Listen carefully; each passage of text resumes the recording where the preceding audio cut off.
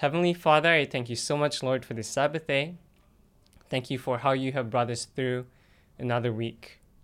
Thank you, Lord, because you have blessed and sanctified the Sabbath day. And we know that as we are here, as we are keeping your Sabbath day, you are sanctifying our hearts as well. And Father, we ask for your presence in this time. We pray that you would speak to our hearts. We plead for the Holy Spirit to be here. And I pray, Lord, that you would truly allow the Holy Spirit to guide us into all truth. Please convict us, make the truth plain to us, and help us to apply the lessons that you want us to learn from the message today. And I pray, Father, that you would speak through me, that you would use me now for your glory. May people not see me, but may they see Jesus and him alone. Thank you so much for hearing and answering our prayers, and I pray these things in Jesus' name. Amen. Okay, so as Pastor Ben mentioned, we will be continuing our series on the 7 churches of Revelation. And last week, we looked at the church of Ephesus. Remember, the church of Ephesus, they left their first love. That was their problem, but God also gave them the solution. And this morning, for the sermon this morning, we will be looking at the second church. And the second church is the church of Smyrna. It's the church of Smyrna. So let's turn our Bibles to the book of Revelation, chapter 2 and verse 8. Revelation chapter 2 and verse 8, the Bible says this, "And unto the angel of the church in Smyrna write, These things saith the first and the last, which was dead and is alive." Now, the church of Smyrna existed around the time 100 AD to about 313 AD. Now, it's very interesting that the name Smyrna means myrrh. What does it mean? It means myrrh. Now, what is myrrh? If you go in the dictionary, myrrh it will tell you that myrrh is a sap-like substance that comes from the bark of trees. And myrrh is usually used to make perfume or a sweet-smelling incense. So it's a substance that produces a sweet smell. So we can say that this church, the church of Smyrna, is a church that produces a sweet smell. Now, what does that mean? What does the Bible tell us about sweet-smelling incense? Let's go to a few Bible verses here. Let's go to Ephesians chapter 5 and verse 2. Ephesians chapter 5 and verse 2, the Bible says this, "And walk in love as Christ also had loved us, and hath given himself for us, an offering and a sacrifice to God, for a sweet-smelling savor." Now, a sweet-smelling savor, or smell, according to Ephesians 5 verse 2, represents the sacrifice and offering of Christ. It represents his love for us.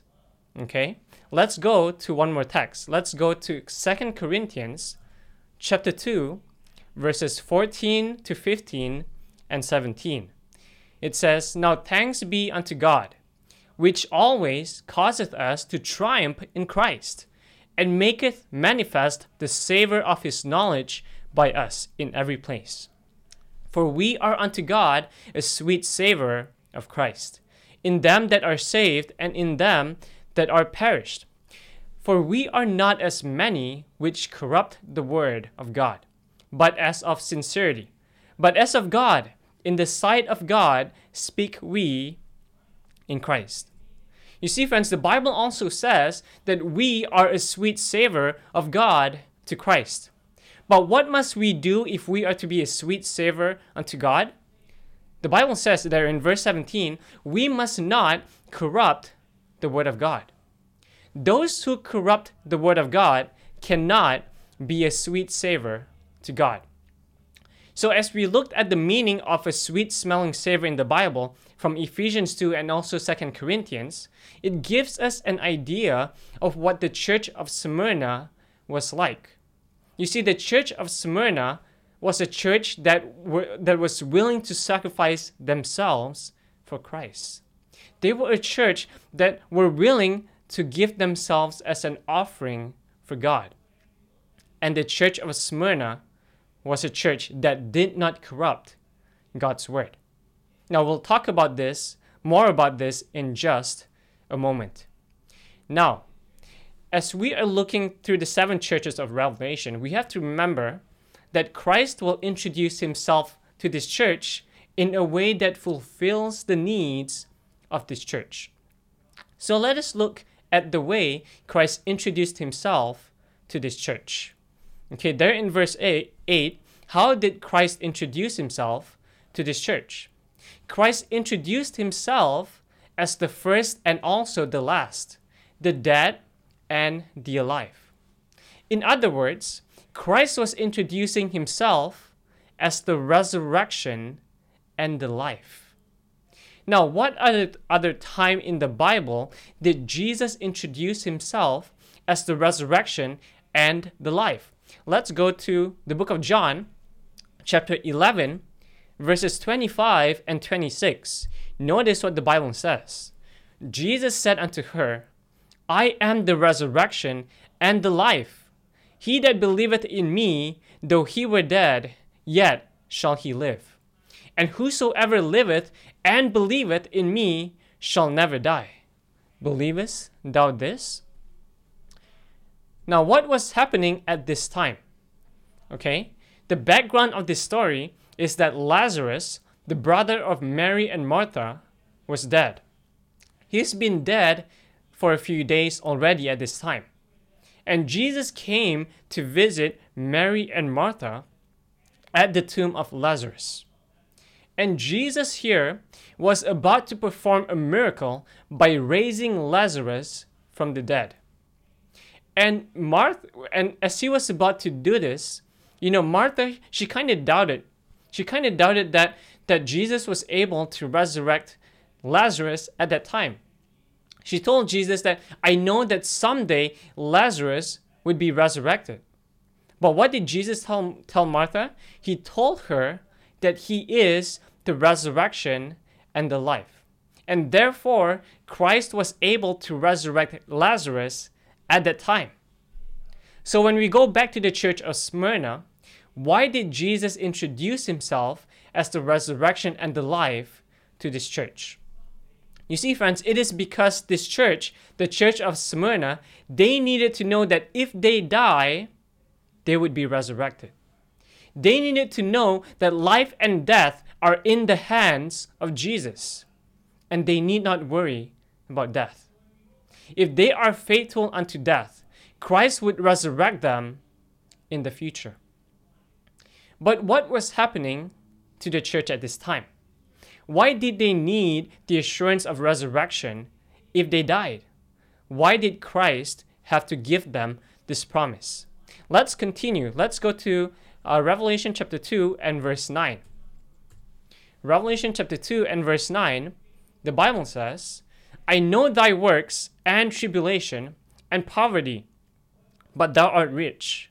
And I know the blasphemy of them which say they are Jews and are not, but are the synagogue of Satan. Now, the first thing that Jesus did after introducing himself to this church was to commend their works. Christ said he knew their works, their tribulation, and their poverty. Now, let's look at their works and their tribulations first. What does the Bible tell us about tribulations? Let's go to the book of Romans, chapter 5, verse 35. Romans chapter 5, verses 3 to 5. Okay? Romans 5, verses 3 to 5. The Bible says, and not only so, but we glory in tribulations also, knowing that tribulation worketh patience, and patience experience, and experience hope. And hope maketh not ashamed, because the love of God is shed abroad in our hearts by the Holy Ghost, which is given unto us. Now, the Bible says that when we go through tribulations, we should rejoice. Why? Because when we go through tribulations, it builds our patience. and it leads us to gain more experience, and eventually it helps us to have hope. And this is what the church was experiencing at that time. This church was going through tribulation and persecution, and they were developing patience and also experience. And Christ recognized this. And this is why Christ needed to remind this church about the resurrection. He needed to assure them that even though they would experience death through their tribulations, Christ would resurrect them. Their lives are in the hands of Christ. They need not worry about death as long as they were faithful. Now, there in verse 9, Christ also said that he knows their poverty, but then he tells them that they are rich. Now, what does this mean? What does it mean that this church was poor but also rich? It means that this church, the church of Smyrna, they were poor in temporal things. They were poor when it came to the things of this world, but they were rich in spiritual things. And this church was following the example of Christ. Now notice what the Bible says about Jesus when he was here on earth. Let's go to 2 Corinthians chapter 8 and verse 9. The Bible says, "For ye know the grace of our Lord Jesus Christ, that though he was rich, yet for your sakes he became poor, that ye through his poverty might be rich." You see, friends, Christ is rich. Okay, he is the owner of everything. But Christ became poor, literally poor, so that we can become spiritually rich. Let's go to one more text. Let's go to Matthew chapter 8 and verse 20. Matthew chapter 8 and verse 20. "And Jesus saith unto him, The foxes have holes, and the birds of the air have nests, but the Son of Man hath not where to lay his head." You see, when Christ was here on earth, he lived a life of self-sacrifice and self-denial. He lived a poor and simple life. And he went through this experience to save us, so that we can inherit spiritual blessings and so that we can become spiritually rich. And this is the experience that the church of Smyrna was going through. They were poor in earthly possessions, but they were rich in spiritual things. But what specifically were they rich in? Let's go to one more text. Let's go to James chapter 2 and verse 5. James chapter 2 and verse 5, the Bible says, "Hearken, my beloved brethren, hath not God chosen the poor of this world, rich in faith, and heirs of the kingdom which he had promised to them that love him?" You see, friends, they were poor in this world, but they were rich in their faith. This church did not care about their worldly possessions. They did not care about how much money they had. Their concern was being faithful to God. Their focus was being rich in faith. And friends, can we say the same about our lives today? Are we following the same example? Notice what Ellen White says in the following quotations. Testimonies for the Church, Volume 2, 682, paragraph 2. Ellen White says, "The humblest and poorest of the true disciples of Christ, who are rich in good works, are more blessed and more precious in the sight of God than the men who boast of their great riches. They are more honorable in the courts of heaven than the most exalted kings and nobles who are not rich toward God." She continues on. "The Apostle Paul exhorted Timothy to charge the rich. Charge them that are rich in this world, that they be not high-minded, nor trust in uncertain riches, but in the living God, who giveth us richly all things to enjoy. That they do good, that they be rich in good works, ready to distribute, willing to communicate, laying up in store for themselves a good foundation against the time to come, that they may lay hold on eternal life. This admonition is applicable to you Brother N, and to very many who profess to believe the truth for these last days. You see, friends, while we are living on this earth, our focus should not be on getting rich. It should not be on gaining worldly possessions. We should not strive to have a high-paying job so that we can enjoy life. Our focus should not be to get rich, but we should be focused on gaining the riches of heaven. We should focus on obtaining spiritual blessings. Focus on being rich in faith. Friends, what is your focus in this life today, in this world today? If your focus is on the things of this world, then we need to ask God to change our mindset. We need to ask God to shift our focus. As we are living in these last days, as we profess the truth in these last days, we need to focus on gaining spiritual blessings. Now is not the time for us to pile up our money or possessions, but we must be focused on being rich in faith in these last days.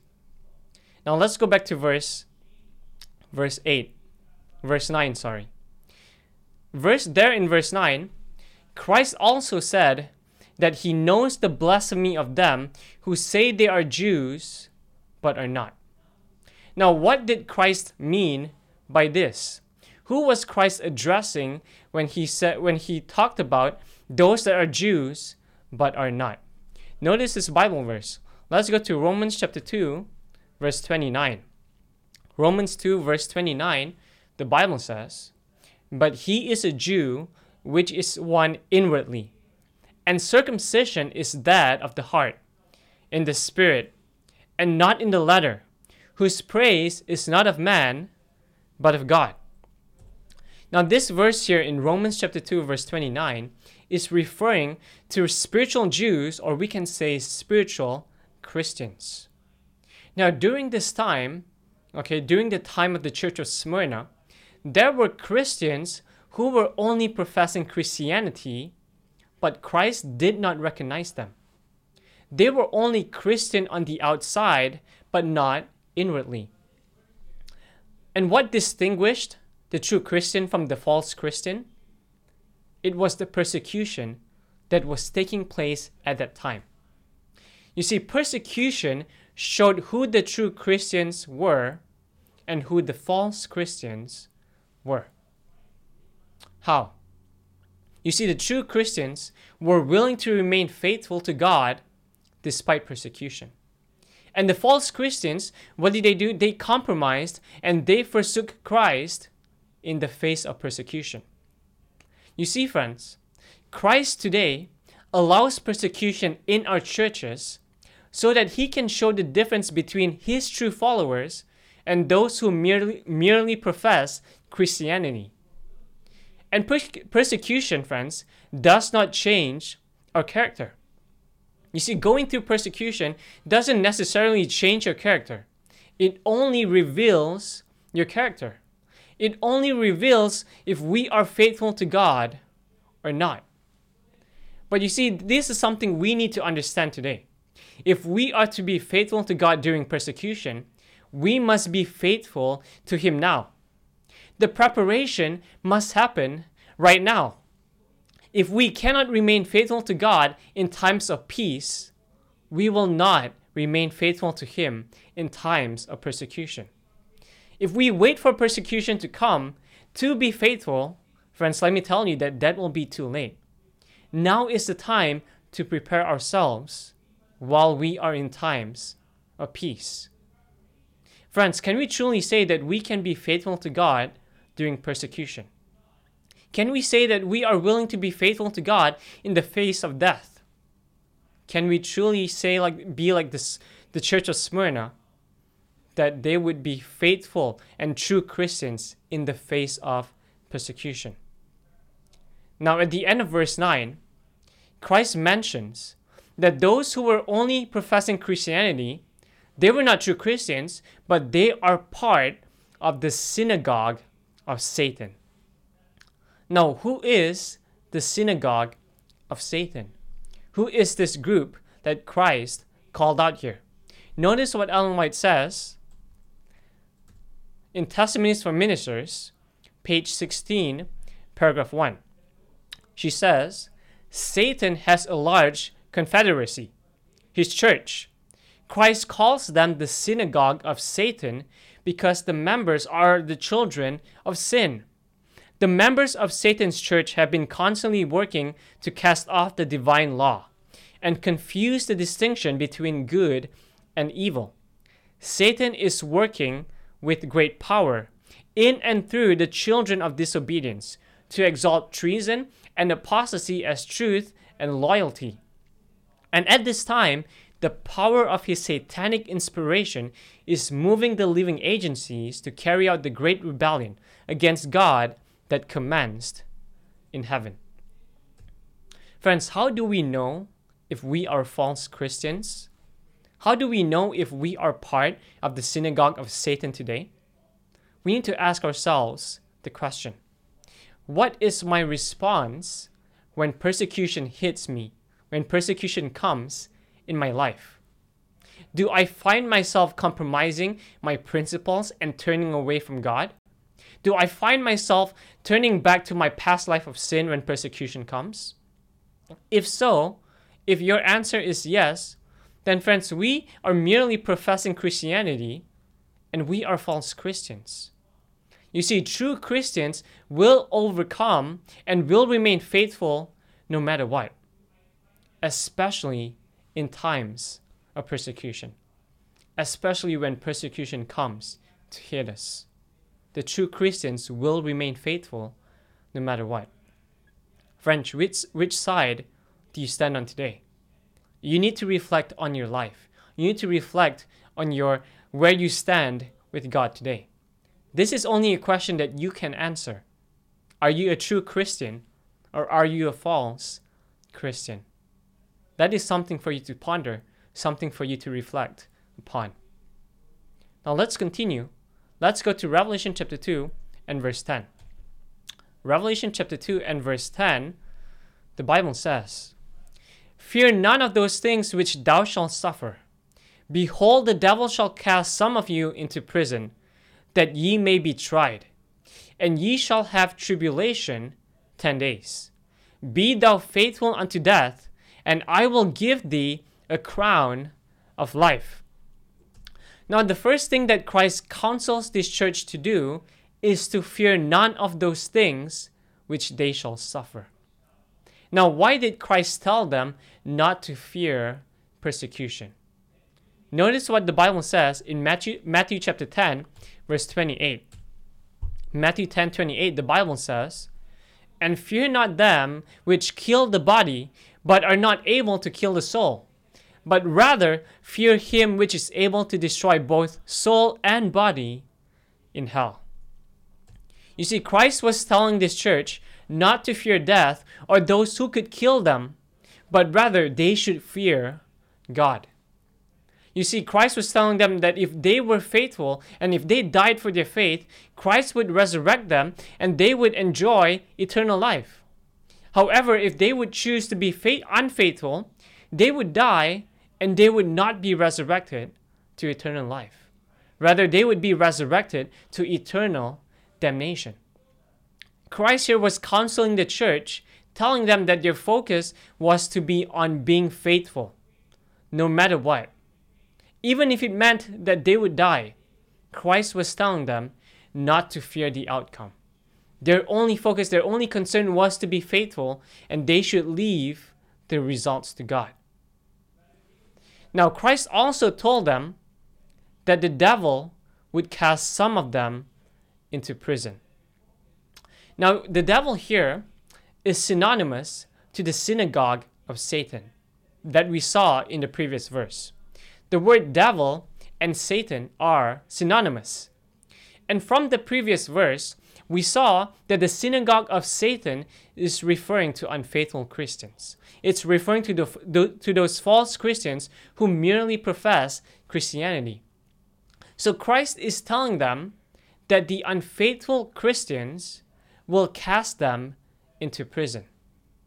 Now, how did unfaithful Christians cast members of this church into prison? How did unfaithful Christians cast true Christians into prison? Let's go to John chapter 6, verses 70 to 71. The Bible says, Jesus answered them, "Have not I chosen you 12, and one of you is a devil?" He spake of Judas Iscariot, the son of Simon, for he it was that should betray him, being one of the 12. You see, friends, Judas Iscariot, he betrayed Christ later on. But before he betrayed Christ, Christ knew that he was going to betray him, and he called Judas a devil. But remember, in this context that we are seeing here in the book of Revelation, the devil refers to unfaithful Christians, of which Judas was one. Let's go to one more text. Let's go to Luke 21, verse 16. Luke 21, verse 16, the Bible says, "And ye shall be betrayed both by parents, and brethren, and kinsfolks, and friends. And some of you shall they cause to be put to death." You see, friends, the sad reality is that in the last days, some of us might be betrayed by our friends and even our families, and we might be put to death. You see, the message to the church of Smyrna is very relevant to us today. Christ is telling us that we need to be faithful even if those closest to us choose to betray us. Even if those closest to us choose to be unfaithful and to turn away from God, we must remain faithful. Even if we are the only one, we must stay faithful to God no matter what. Let's go to one more text. Let's go to Revelation chapter 12, verses 9 and 4. The Bible says, "And the great dragon was cast out, that old serpent, called the devil and Satan, which deceiveth the whole world. He was cast out into the earth, and his angels were cast out with him." Now let's go to verse 4. "And his tail drew the third part of heaven, and did cast them to the earth. And the dragon stood before the woman, which was ready to be delivered, for to devour her child as soon as it was born." Now, if you study this passage, you will know that the dragon here in this passage is referring to the devil. But during the time of Christ, the devil used the pagan Roman Empire to try to destroy Christ when he was born. So the dragon here in Revelation is also referring to the Roman Empire being used by the devil to destroy Christ. You see, in the last days, the devil will use people to try to destroy us. And it can be anyone. It can be our friends. It can be our family members. It can even be people within the church. But what must we do? We must make the commitment to put God first. And we must be faithful to God even though we are the only one. We must dare to stand alone. We must dare to stand faithful to God even if we are alone. Now, another thing that Christ told his church was that they would have tribulation for 10 days. Now, what was this referring to? Was this a literal 10 days that they would suffer persecution? No. Remember, this church was going through a lot of tribulation. And if their tribulation was only for 10 days, Christ wouldn't have warned them about this. Okay? 10 days is kind of short, you see? Not that it's not bad, but it's kind of short. Now remember that in Bible prophecy, a day is equal to a year. So as we are reading the book of Revelation, we must apply the day for a year principle. So 10 days here are actually referring to 10 years. Christ was telling them that they would suffer tribulation for 10 years. And the tribulation for this 10 days or 10 years was referring to the persecution that this church went through under the reign of Diocletian. And this was from 303 AD to 313 AD. Now, I'm not going to spend too much time talking about this, but if you go and look at history, you look at what was happening at this time, God's people were going through one of the worst persecutions in history. Christians were being killed by the masses. They were going through terrible persecution. But you see, this church remained faithful even during one of the worst persecutions. Their faith was not shaken. They did not waver. They did not compromise. You see, many times, friends, we find ourselves turning away from God when we are being hit with just a slight persecution. We find ourselves being unfaithful and wavering in our faith. And the message to this church should awake us to the realization that we need to have even greater faithfulness today. You see, we have not even gone through a little bit of what the early Christians went through. And yet their faith was so much stronger than our faith today. Friends, this should be a rebuke to us. If we are to go through the persecutions that will come in the last days, which will be so much worse, we need to make sure that we are faithful to God today. Now, in the times of peace, when persecution has not come in full swing, we must make sure that we are strengthening our relationship with God. We must make sure that we are renewing our commitment to Him, that we are making the decision to be faithful to Him no matter what. Now, at the end of verse 10, Christ promises them that He would give them a crown of life. Christ would give them a crown of life if they endured. And this crown of life would be given to them when Jesus comes again for the second time. And today, friends, Christ is giving this same promise to us. You see, if we are faithful to God even unto death, even in the midst of the fiercest persecutions, God will give us a crown of life when He comes again to take us home. Notice what the Bible says in 2 Timothy chapter 4 and verse 8. The Bible says, "Henceforth there is laid up for me a crown of righteousness, which the Lord, the righteous judge, shall give me at that day. And not to me only, but unto all them also that love His appearing." You see, friends, Christ will give us a crown of righteousness. He will give a crown of righteousness to everyone who loves His appearing, to those who are awaiting His coming. And if we are truly longing for Jesus to come, if we are truly waiting for Jesus to come, then we must be faithful. We must endure to the end.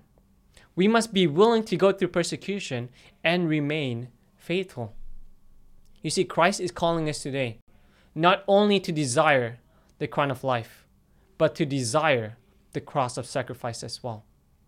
We must desire to bear the cross of sacrifice as much as we desire to bear the crown of life. But let's continue, friends. Let's go to the last verse of the church. Let's go to Revelation chapter 2, verse 11. Revelation chapter 2 and verse 11. The Bible says, "He that hath an ear, let him hear what the Spirit saith unto the churches. He that overcometh shall not be hurt of the second death." Now, what does it mean for this church to overcome? It means to be faithful through persecution. And what is the promise that was given to the church? The promise given is that they will not be hurt of the second death. Even if they die and they suffered the first death, they will be resurrected and they will not suffer the second death. And friends, what is the second death? Maybe you are sitting there and you're thinking to yourself, what is the second death? I've never heard of this before. The second death is the eternal death. That is the death that will be experienced by all those who have been unfaithful to God. This is the death that will cause the sinners at the end of time to be perished forever. You see, the first death is no respecter of persons, right? Those faithful to God will still suffer the first death. But the second death is reserved only for those who choose to be unfaithful. It's for those who choose to forsake and leave Christ. they will suffer the second death, which will cause them to perish forever. But what does the Bible say about the second death? Let's go to Revelation chapter 2, 20 and verse 6. Revelation chapter 20 and verse 6. The Bible says, "Blessed and holy is he that hath part in the first resurrection. On such the second death hath no power, but they shall be priests of God and Christ, and shall reign with him 1,000 years." See, friends, the Bible promises us that the faithful will not suffer the second death, but they shall reign with God forever. And this is the promise that we need to hold on to today. That no matter what happens in this life, that no matter what we go through, even if it causes us to die for our faith, we will be part of that first resurrection. And we will rise to reign with God forever. You see, friends, the church of Smyrna was the church that went through persecution. But they were faithful to God despite the persecution they faced. They were faithful to God no matter what. And God promised them that they need not fear death, because death on this earth only meant that they would awake to life eternal. And friends, that message, the message to the church of Smyrna, is also the message to us today.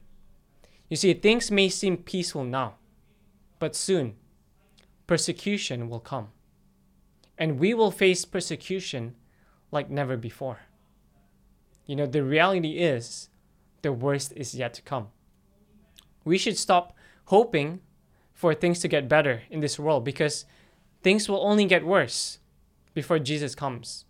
We should hope that we are ready, that we are preparing ourselves so we can be ready to inherit God's kingdom when he comes.